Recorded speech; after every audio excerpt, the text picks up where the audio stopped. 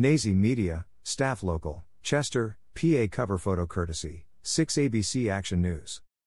Police in Chester said an overnight shooting left one person dead and another injured. A report from 6 ABC Action News said, the incident happened on Carla's Lane near West 9th Street at around 2 a.m. in the very early hours of Sunday morning. Photo courtesy, CBS 3 Philly.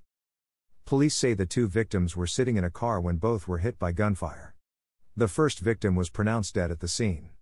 The second victim was last reported to be in stable condition at a local hospital. No suspects have been named and no arrests have been made at this time. Nazy Media. Philadelphia, PA, North Philly cover photo courtesy, 6 ABC Action News.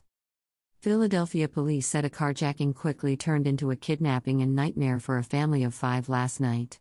CBS 3 Philly reported that the incident happened on the 2700 block of Warnock Street in North Philly, at around 11 p.m. on Tuesday night. Photo courtesy, Newsbreak. Police say the father of the carjacked family was called to an address on the block for a delivery. When he got out of the minivan, he realized there was no delivery at the address, and that someone was driving off in his car. Police said they believe the father was set up by someone. A 17-year-old jumped into the vehicle and took off, with the driver's girlfriend and 3 young children, 6-year girl, 2 boys aged 8 and 2. Police say that the girlfriend put up a fight. She punched the teen in the face and jumped out of the vehicle, suffering a foot injury in the process. After driving for about a block, the teen let the 8-year-old boy out of the vehicle.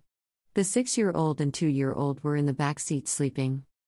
The father had immediately called the police back at the original scene of the jacking. Police helicopters and patrol vehicles tracked the vehicle down about a block away from where the 8-year-old was let out of the vehicle.